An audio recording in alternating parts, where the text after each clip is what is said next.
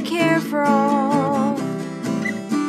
You bros can suck my balls. Fuck your reply guys. Please don't fuck your reply guys. Just listen to Reply Guys.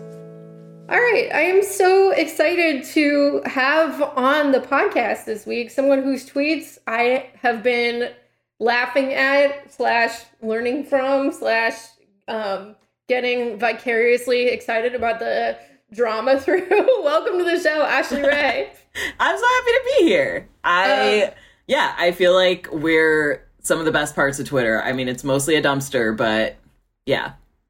Twitter sucks, but, you know, I have met some cool people from there. So I think that I first, I don't know when I first started following you, but one thing I remember about your tweets is you, live tweeted the experience of having, the worst roommate on earth, which I felt was extremely relatable to many of us. Yeah, I think a lot of people, saw my roommate experience as cathartic for them, which was good because I was going through hell living with this person who I don't know. I feel like your listeners will understand when I describe them this way. They were the kind of person who would say things to me like, I didn't realize how messed up this country was until Elizabeth Warren didn't get the nomination. And I'd be like, that's so annoying. I'd be like, that's what did it? You read about slavery and you were like, I'm still sold on America. And then Elizabeth Warren happened and you were like, this country has issues. Just this really well-meaning liberal. And it was just who just was very messy and horrid. Yeah. She would just leave our door unlocked. Elizabeth Warren, she's been through a lot as a Native American woman. So, yeah. So, maybe that's how she was viewing it. She wasn't Elizabeth Warren was just a figurehead for the entire struggle of Native American women is probably what my roommate would say, not me. I think Elizabeth Warren was one of the first, Harvard Law School? She was or Fordham, I don't know. She was one of the first women of color to ever be a professor at that university. Just, blazing trails.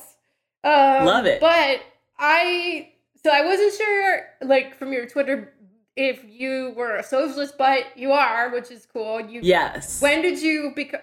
Oh, and I feel like I should give our listeners some context. So Ashley is a comedian who has been on HBO, has a special out, and is also an esteemed cultural critic / TV writer who is not afraid of a beef online for entertainment purposes. So, I feel like nowadays most critics, I think a lot of critics are just people who write about culture. There's this, there's the vibes right now are very, everyone has to be nice because you never know if this person could help you later in your career or whatever. And I feel like people hold back a lot.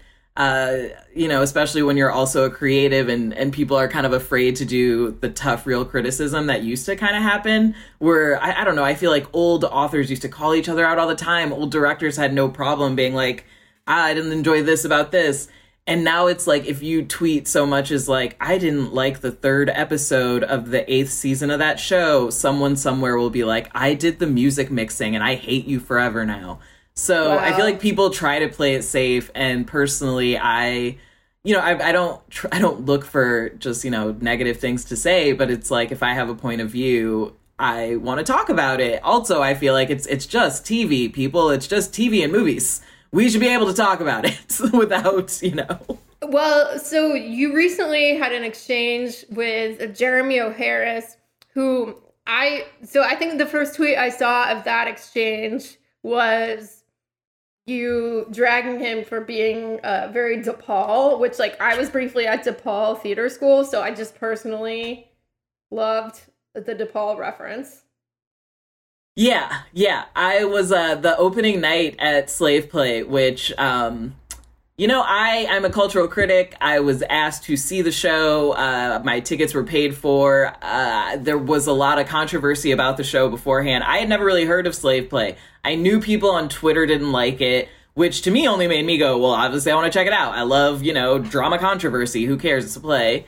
So I hit up an editor who was like, yeah, we'll pay for your ticket so you can see if you want to write about it. And then Jeremy ended up personally inviting me to the blackout performance of the show, which is when they just have Black audiences view it.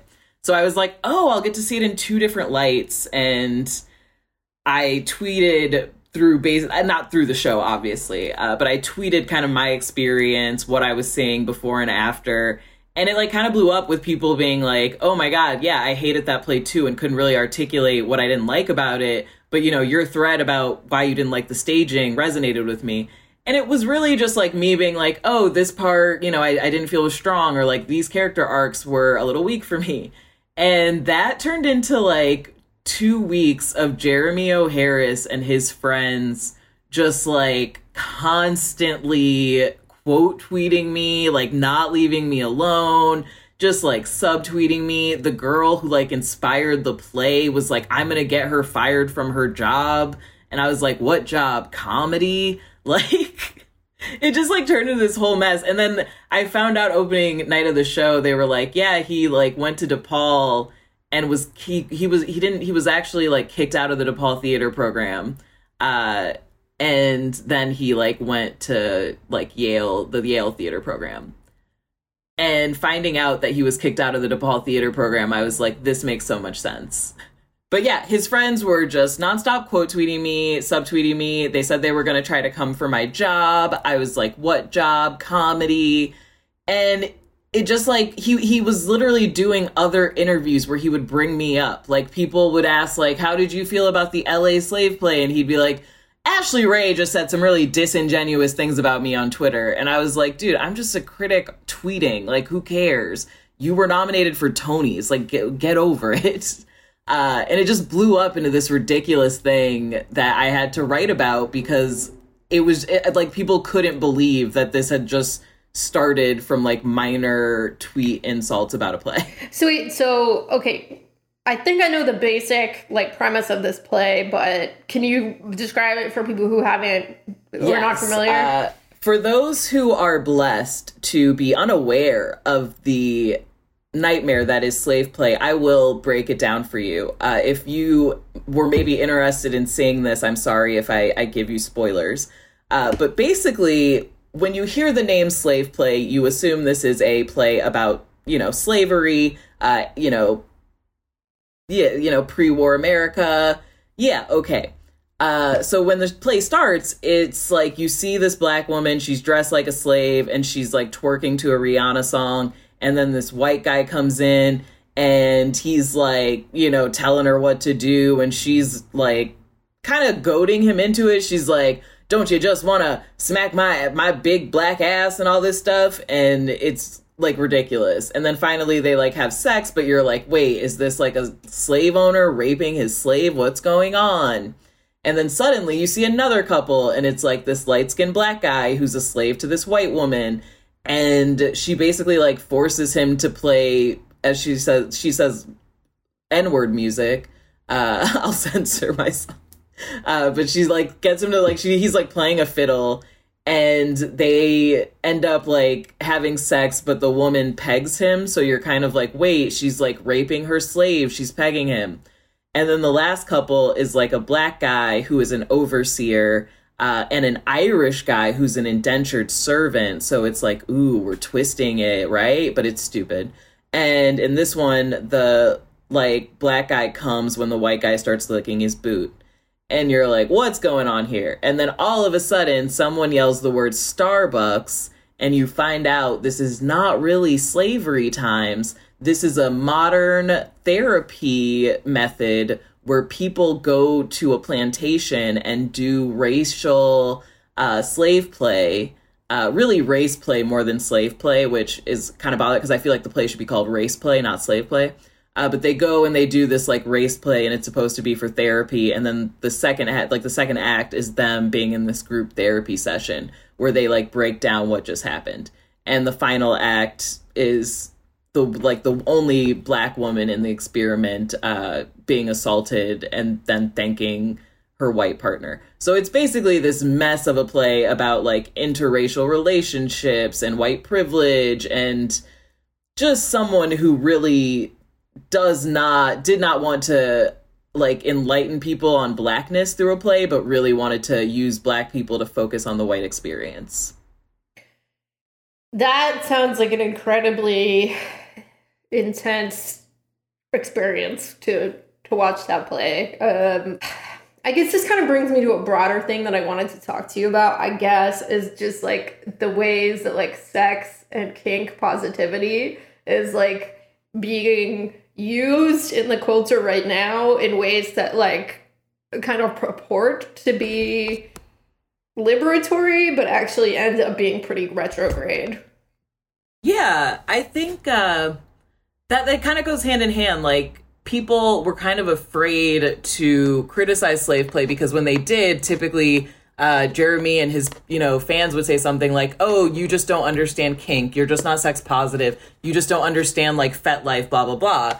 And for me, it's like, no, that's not the case. Like, I know FetLife. I've been a pro dom. I am totally down with kink. But what I understand is that when we talk about sort of kink and sex positivity, that was never, I think personally, I don't think sex positivity is meant to be like a societal politic. It's supposed to be a personal politic.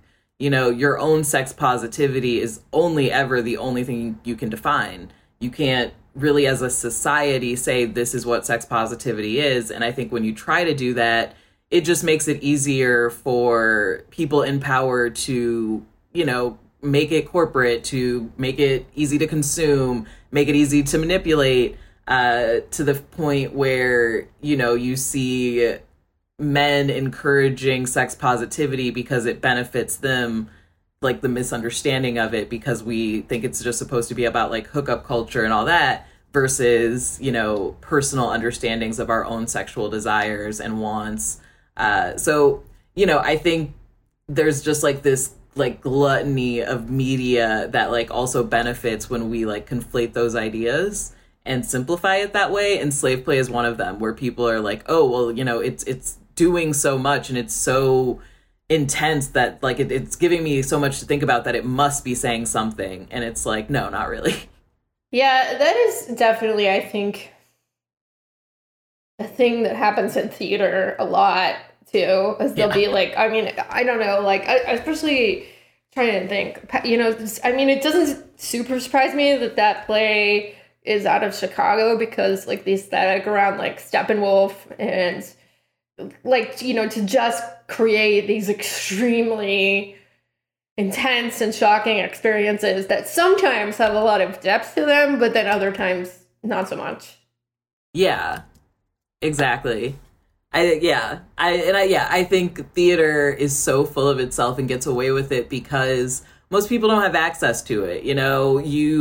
Most people who have heard people writing about, slave play or talking about it aren't going to be able to see it. They're going to experience it secondhand. They could read it, maybe they'll read like a Wikipedia synopsis, but like so many people won't have the actual experience of like sitting there and making their own mind up. And that's how plays like slave play get away with being seen as like interesting, I think. Because personally, I think if everyone in the world saw this play, people would ridicule it and it wouldn't have gotten any traction. I think we need to speak openly about these things so that people can form their own opinion and see these things. And it's kind of like, I don't know, seeing that the emperor has no clothes. Like, I just need everyone to be honest about it and see it, instead of just like buying into this myth of like, oh, the great theater. Completely different example, like completely different. But I kind of felt like thinking about Hamilton, when that was brought to a mass audience through Disney Plus. I feel like it was, not that it was a full Emperor Has No Clothes moment, because there are some fun things about Hamilton, but it was just like, it was clearly written to appeal to like a certain type of like dorky, wealthy, older white audience, the kind of people that patronize theater, Yeah. And it was just like a little bit, I don't know, it was just... It's exactly that. Like, it's like for, the rich white people who can afford theater tickets, that's still, they know the main audience of theater. And I mean, in slave play, they know that there are so many little inside jokes that Jeremy puts in it to, specifically speak to the older white theater goer who's going to get the New Yorker reference and the Yale reference. And so, it's just a bunch of people like smelling their own farts. See, that's why I love television. There it is. Yeah, I mean, TV is... I'm not like the biggest TV watcher, but I say that in a way like I feel bad about myself. I want to watch more TV. I mean, I obviously as a critic, and I studied it. I'm obsessed with TV. I truly do believe it is like the premium, just like human medium. I think if someone was like, hey, what do we give to aliens to help them understand? It would be TV and TV shows. I mean, come on. There's news. There's everything. Like, for me, that's why I'm like, there's something so interesting about it that it transcends cultures in a lot of ways. We all sort of understand this idea of like what primetime TV is, or now with streaming, we all in a lot of ways are watching the same things and talking about them at the same time. And I think it's harder to do that with any other medium. Sorry, I'm just like obsessed with TV. I love that you're obsessed with TV. Of things that were on recently or currently streamable, like, what are some things that you have particularly enjoyed? Oh my, there's so much. I really do enjoy this time of like, I know most people are like, I hate all these streaming apps, there's too much to watch. But I think it's given us so many little weird comedies that would have gotten lost if we didn't have all this. I love Killing It on Peacock. The Bust Down, which is also out on Peacock. There's some just like really good kind of, I don't know, lesser known comics who are working on these shows, and they're getting these amazing budgets to just really make cool shows. So I love those. I love I loved The Dropout on Hulu. I think everyone is like, every network basically had their own scammer show. Yeah. Inventing Anna on Netflix, We Crashed on Apple TV, Super Pumped on Showtime, The Dropout on Hulu, and I feel like there was an HBO one. But they all had them. I watched every single one, and I can tell you the best one was The Dropout on Hulu. So and that's the Elizabeth Holmes one, right? Yeah, that's the Theranos Elizabeth Holmes story. And it's just the most interesting story. There's a lot we don't know about Elizabeth and, Sonny, the guy that she did this with. So it's very illuminating, whereas the other ones kind of just repeat anything you would have seen if you watched a documentary about these things. I gotta check that out. Sorry, I was listening. My cat is just going nuts in the background. He hates when I'm recording a podcast in his room. He's really obsessed with that. Yeah, the cats are very much part of our show. We had to just incorporate them for the emotional intensity. I wish I could bring in my neighbors' cats just to have them join, but they're off doing their own thing right now. So one thing I was like curious about your opinion on, like TV wise, I haven't seen the show, and you told me that you saw a little bit of it, but like, so this show, The Ultimatum, I think Marry or Move On. Ultimatum, Marry or Move On. It's like, it's on Netflix, right? And I was curious what you think about it, because it just seems like a sort of like train wreck that incorporates many of your interests. I'm like, look. When I say I love TV, like, I love it. I am not above trash. Like, I write 90 Day Fiancé reviews for Vulture and study 90 Day Fiancé. Like, I think there is value in trash TV.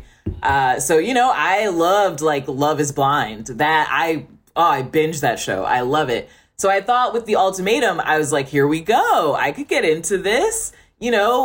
The premise is basically there are these couples that have been together for a long time, and one person in the couple is like, this is the ultimatum. Either we get married or we're done. And so they bring all these couples together. The couples connect with other couples. It's a little like swinging. It's kind of like, is this a key party? And they like connect with other couples and pair off with a new couple to see like, oh, is this new person better, or should I marry my old partner? And that honestly does sound interesting. I do think that's good. The downside of it is that everyone on the show is like 21 years old. Yeah, that seems young to be giving out a marriage ultimatum. Yeah. That's nuts.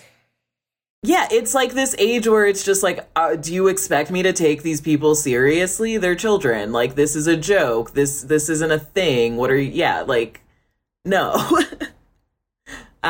So that was my problem with it. Like, I watched like an episode and a half, and by the middle of the second episode, I was like, oh, these are just people who aren't fully formed humans yet. These people don't know any, like, they should all just walk away from each other. To me, it seemed like, I don't know, because I didn't see it, but it seemed like it was sort of trying to ride this line between, like, really glorifying heteronormativity, but then also fucking around with it, and, like, couldn't really decide, like, which side. I mean, my first thought when I saw the preview for that show is that, like, painful non-monogamy drama, like, in my opinion, should be relegated to people who have some experience with board games, you know? Like, I'm just kidding, sort of, but it seems like it was, like, this thing where they're very, like, you know, it's just really straight, really, really focused on, like, marriage, but then also trying to, you know, do this thing where they're like, oh, you know, well, like, what if I hook up with someone else? You know, I don't know. It was just... Yeah. It's like it wants to be, like, out there and a little kinky, like, ooh, they're hooking up with other partners, but it's still so just boring and monogamous. Some of the women on it, I was like, oh, like, they're kind of interesting because actually, like, this woman is young and isn't interested in marriage, and wow, you don't see that on reality TV a lot. But then by, like, the end of the first episode, most of them are all like, no, marriage is actually the only thing that matters and is the only thing that's important. Thank you. I got married when I was 23, and it was not a bright choice, you know? I mean, and, like, no hard feelings. It's a minute ago now, but I'm like, even at that time, it felt like, wait, I shouldn't be allowed to do this, you know? Yeah. I'm too stupid for this. So, yeah, I mean, I got engaged when I was 19. Dumbest thing I ever did. Like, thank goodness I didn't actually get married, but it's just like your brain doesn't work right with, like, romance at that time. Come on. So now you tweet about being solo polyamorous, which is, I think, a term I first heard, like, a couple years ago. And then there was this, like, terrible New York Times article, like, maybe last year, where this woman was basically, she just wrote this thing about basically, like, she was, like, fucking a lot of people, and she called it solo polyamory, and people were dragging her. But then I saw you be like, no, that's not really what it is. So, like, what does it mean to you? Yes. Solo polyamory to me means that your overall goal and belief in life is that you want to be single, that as a person and as individuals in this world, you should be able to exist in the world in a healthy way alone. That, you know, our society mostly focuses on the need to finding a partner, monogamy, and, like, growing old with someone. And to me, solo polyamory is basically seated in an opposite belief of, like, if I am 90 and by myself and I have a community and friends that I love, you know, I have filled my life in other ways. So in that regard, it's very much like you create each relationship as it kind of comes to you on its own means. So while I am single, I do have people that I love and date and who are in my life. But we kind of on a one-on-one level are like, okay, so what does that mean? You know, do you want me to meet your family? Do you want to meet my family? Do you want to, you know, be invited to all of my events or shows? Or do you just, you know, want to hang out one-on-one and, like, make dinner occasionally or do this? So it's kind of like a lot of people call it relationship anarchy because it's like, oh, you know, you kind of do whatever you want with people. But I think it's more just about being open and honest with people. It kind of forces you to be like, well, what do you really want from this relationship or engagement? You know, because I think a lot of people will straight up tell me, like, I am dating to get married. So it's like, okay, well, we don't need to waste our time. Yeah, that makes sense. You know? Yeah, and at the end of the day, that's really what it is. But I think now we just, like, live in this I don't know, I want to say culture, but I think it's just people we don't ever really get to that stage now where people talk about their authentic selves or they get that intimate and share details like that.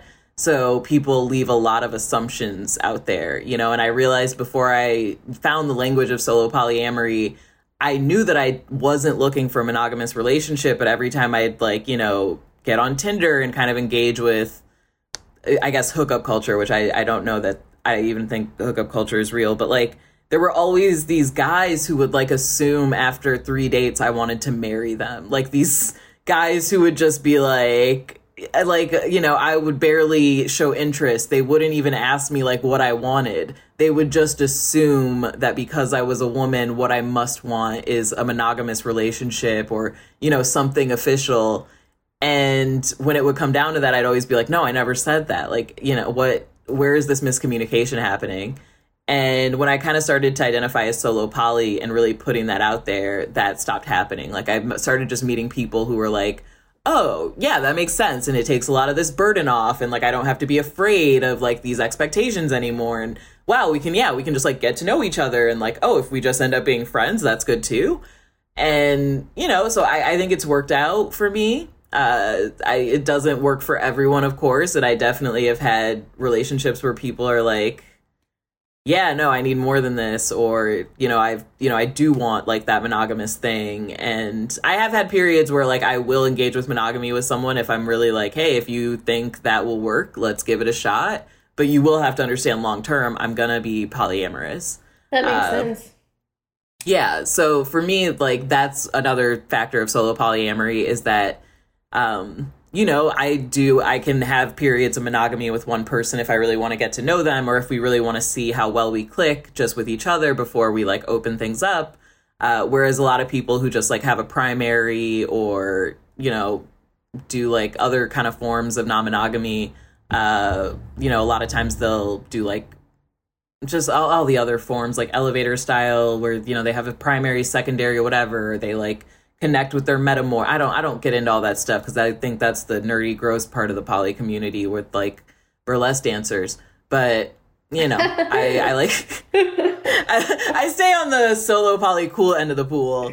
I think I was something kind of like solo polyamorous for like a few years where I had like I was in multiple relationships but was very like, no, I am single, but I would never called it solo polyamory because I lacked a certain emotional availability. Like I wasn't interested in committing long term to any of those relationships.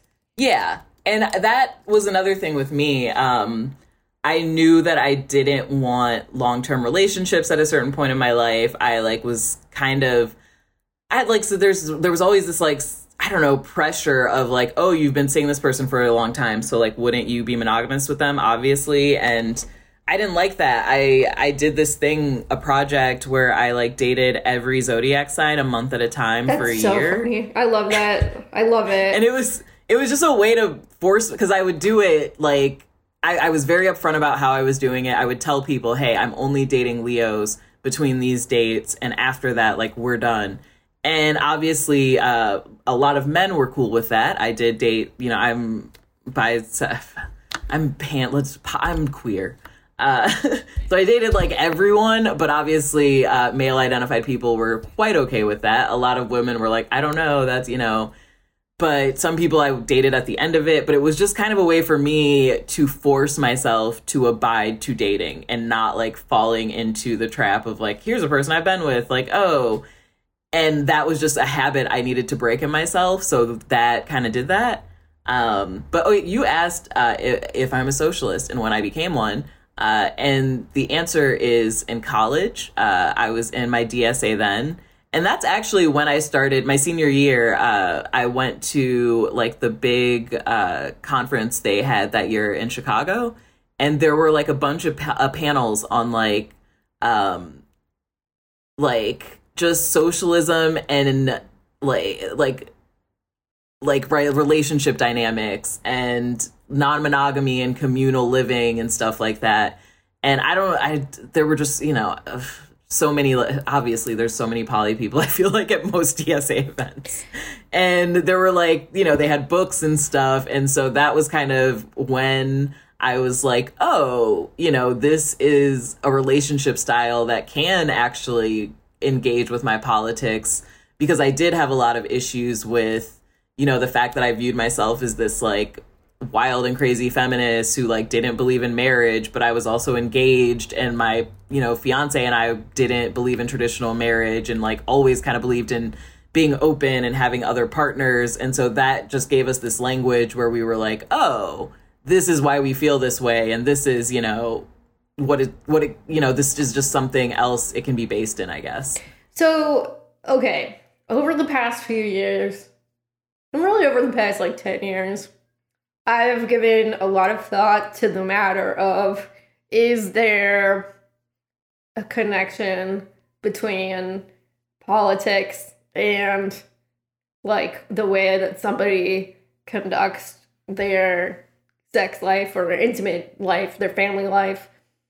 And I've decided for myself, I don't think there is. And the reason that I don't think that is because it's like, to me, and by the way, I'm completely open to being proven wrong on this, but like for me, like socialism is about, it's about like mass organization. And, it's, you hang around with like socialist guys long enough, like you're going to have like a bajillion people try to explain that like fucking them is like somehow liberatory or like, serving of my feminism in some way. And I don't know, for me, I just like, I think that whatever people want to do, like on an intimate level, is totally fine as long as it's consensual. And I also think that it doesn't particularly have that much to do with like actually challenging powerful structures in a meaningful way. But I'm curious how you see that.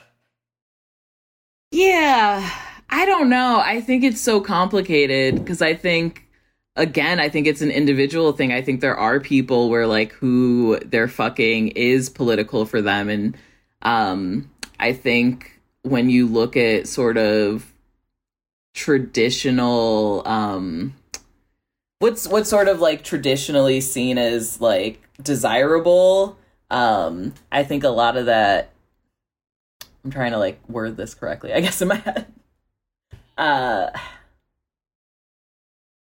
I'm sorry, can you say what you were saying again? Basically, I don't think that there's to me, I don't think that politics is particularly relevant to sex, and I don't think that sex is particularly relevant to politics. Like, obviously, there's like, obviously there's edge cases of that. Like, if you're a guy and you're going home and like beating your wife every day, you're not fuck you if you describe yourself as any kind of progressive. You know what I mean? But when it comes to like, like if you want to be like a communist and you're asexual, you literally don't have sex with, well, that's not what asexuality means, but let's just say you're asexual, you're sex repulsed, and you're a communist, that's 100% fine. Like, to me, the Bay Area, where I spent years and years, is like, there's so many libertarian guys, like these crypto dudes,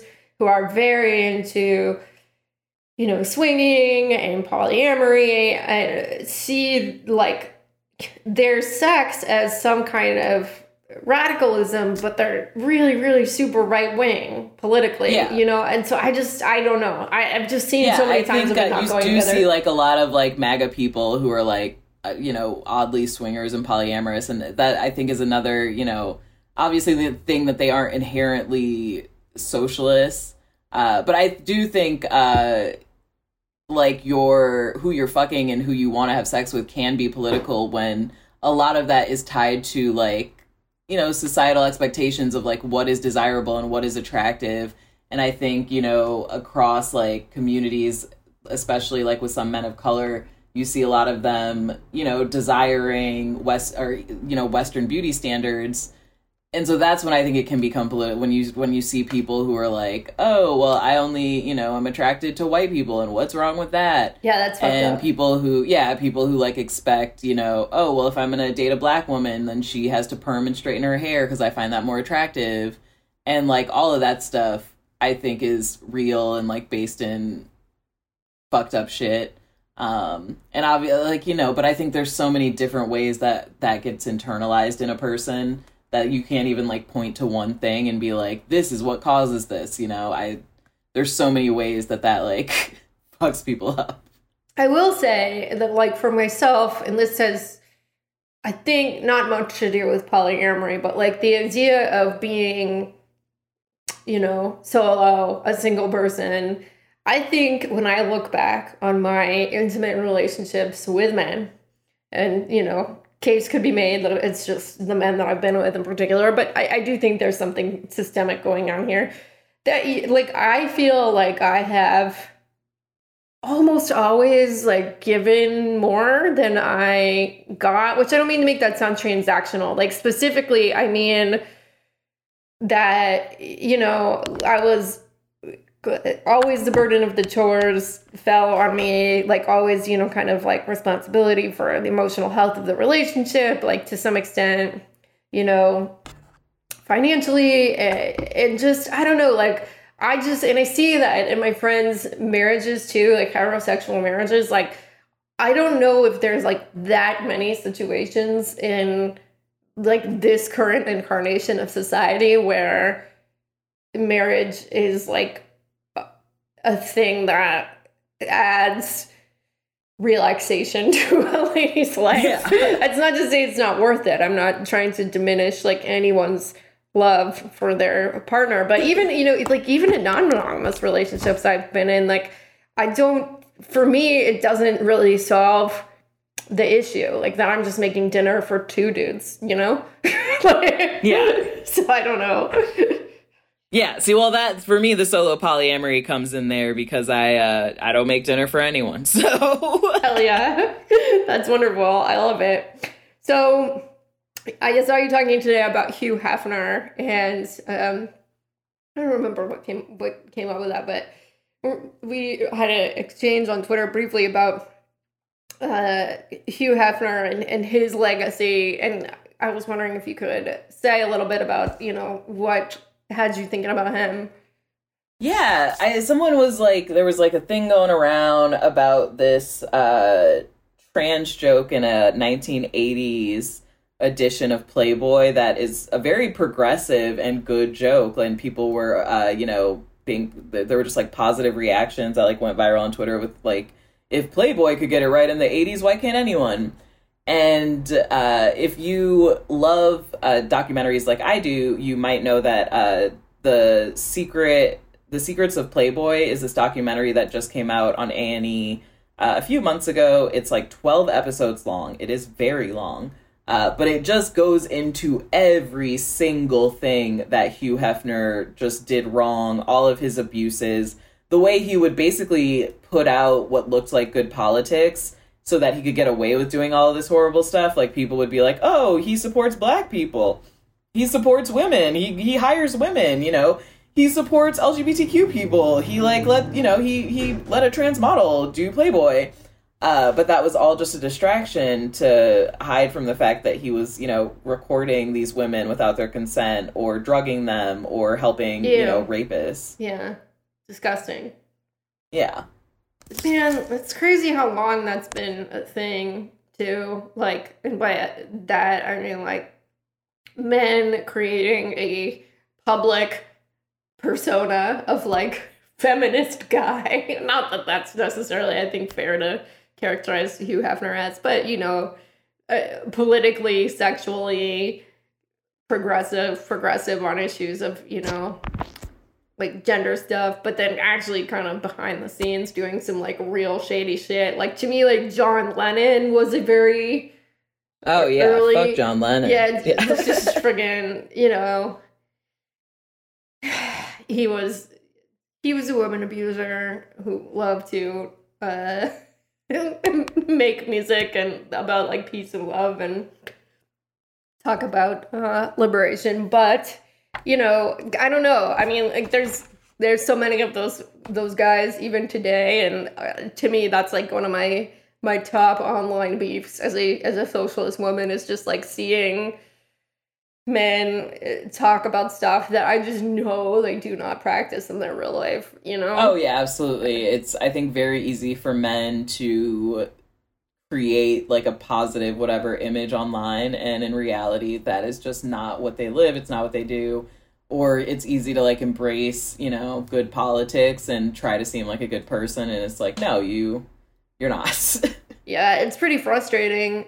So do you feel like your socialism impacts the way that you look at culture? Like, is Marxism part of your analysis of these shows that you watch and write about? Or if not?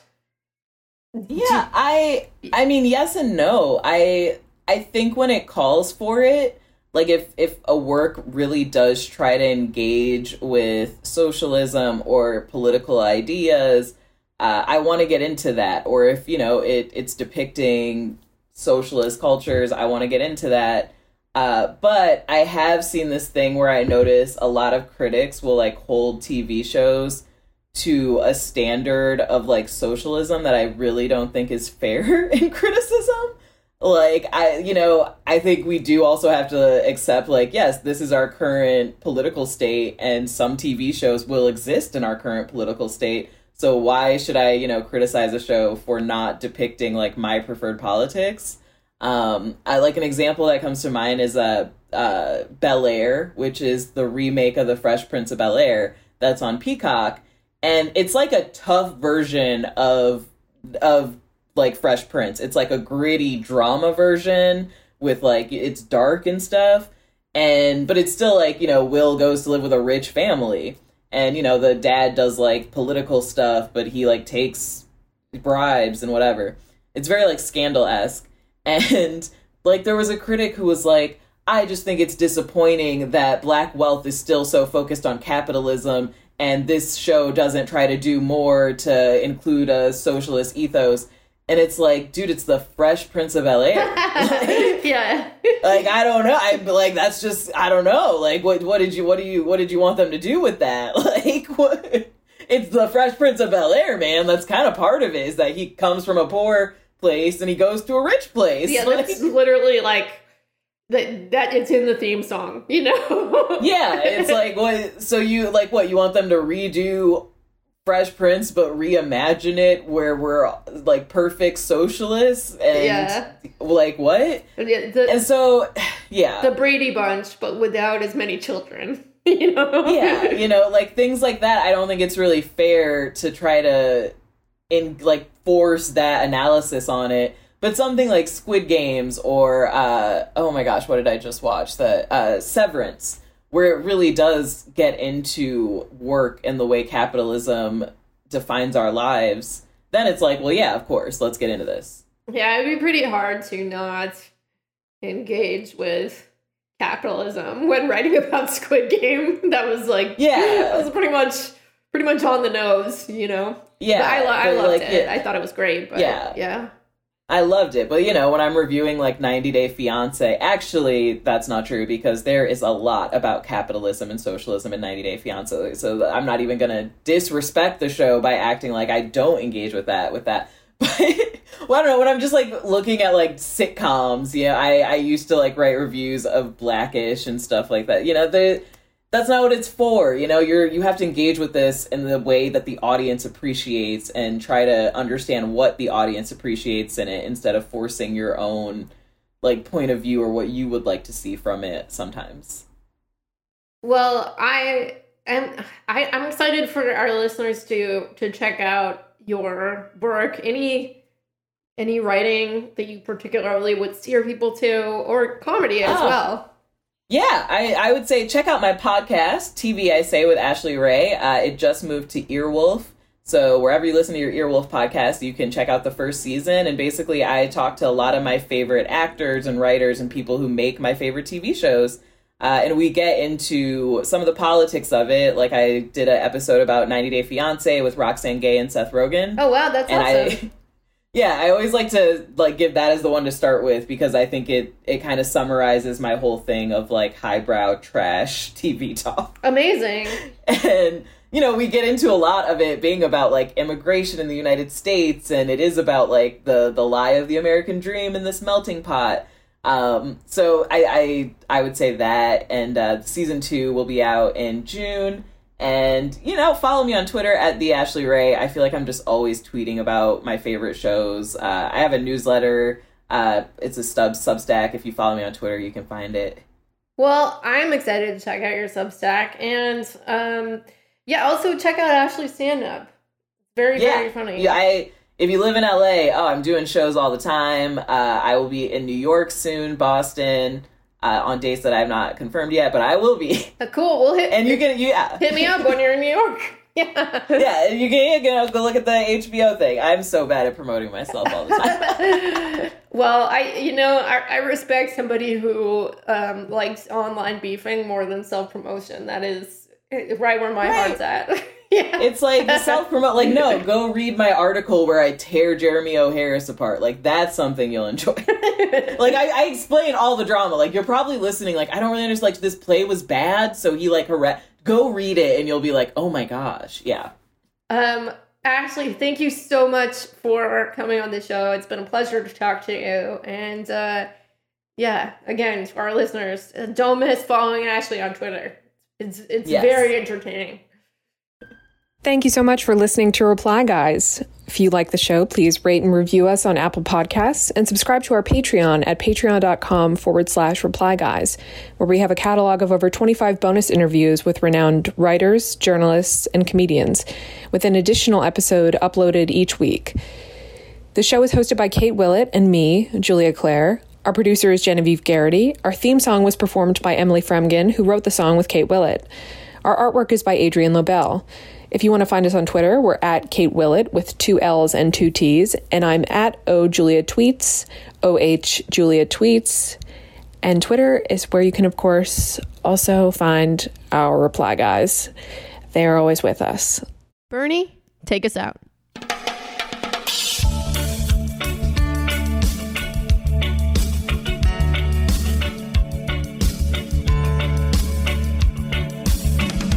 I went walking that ribbon of highway.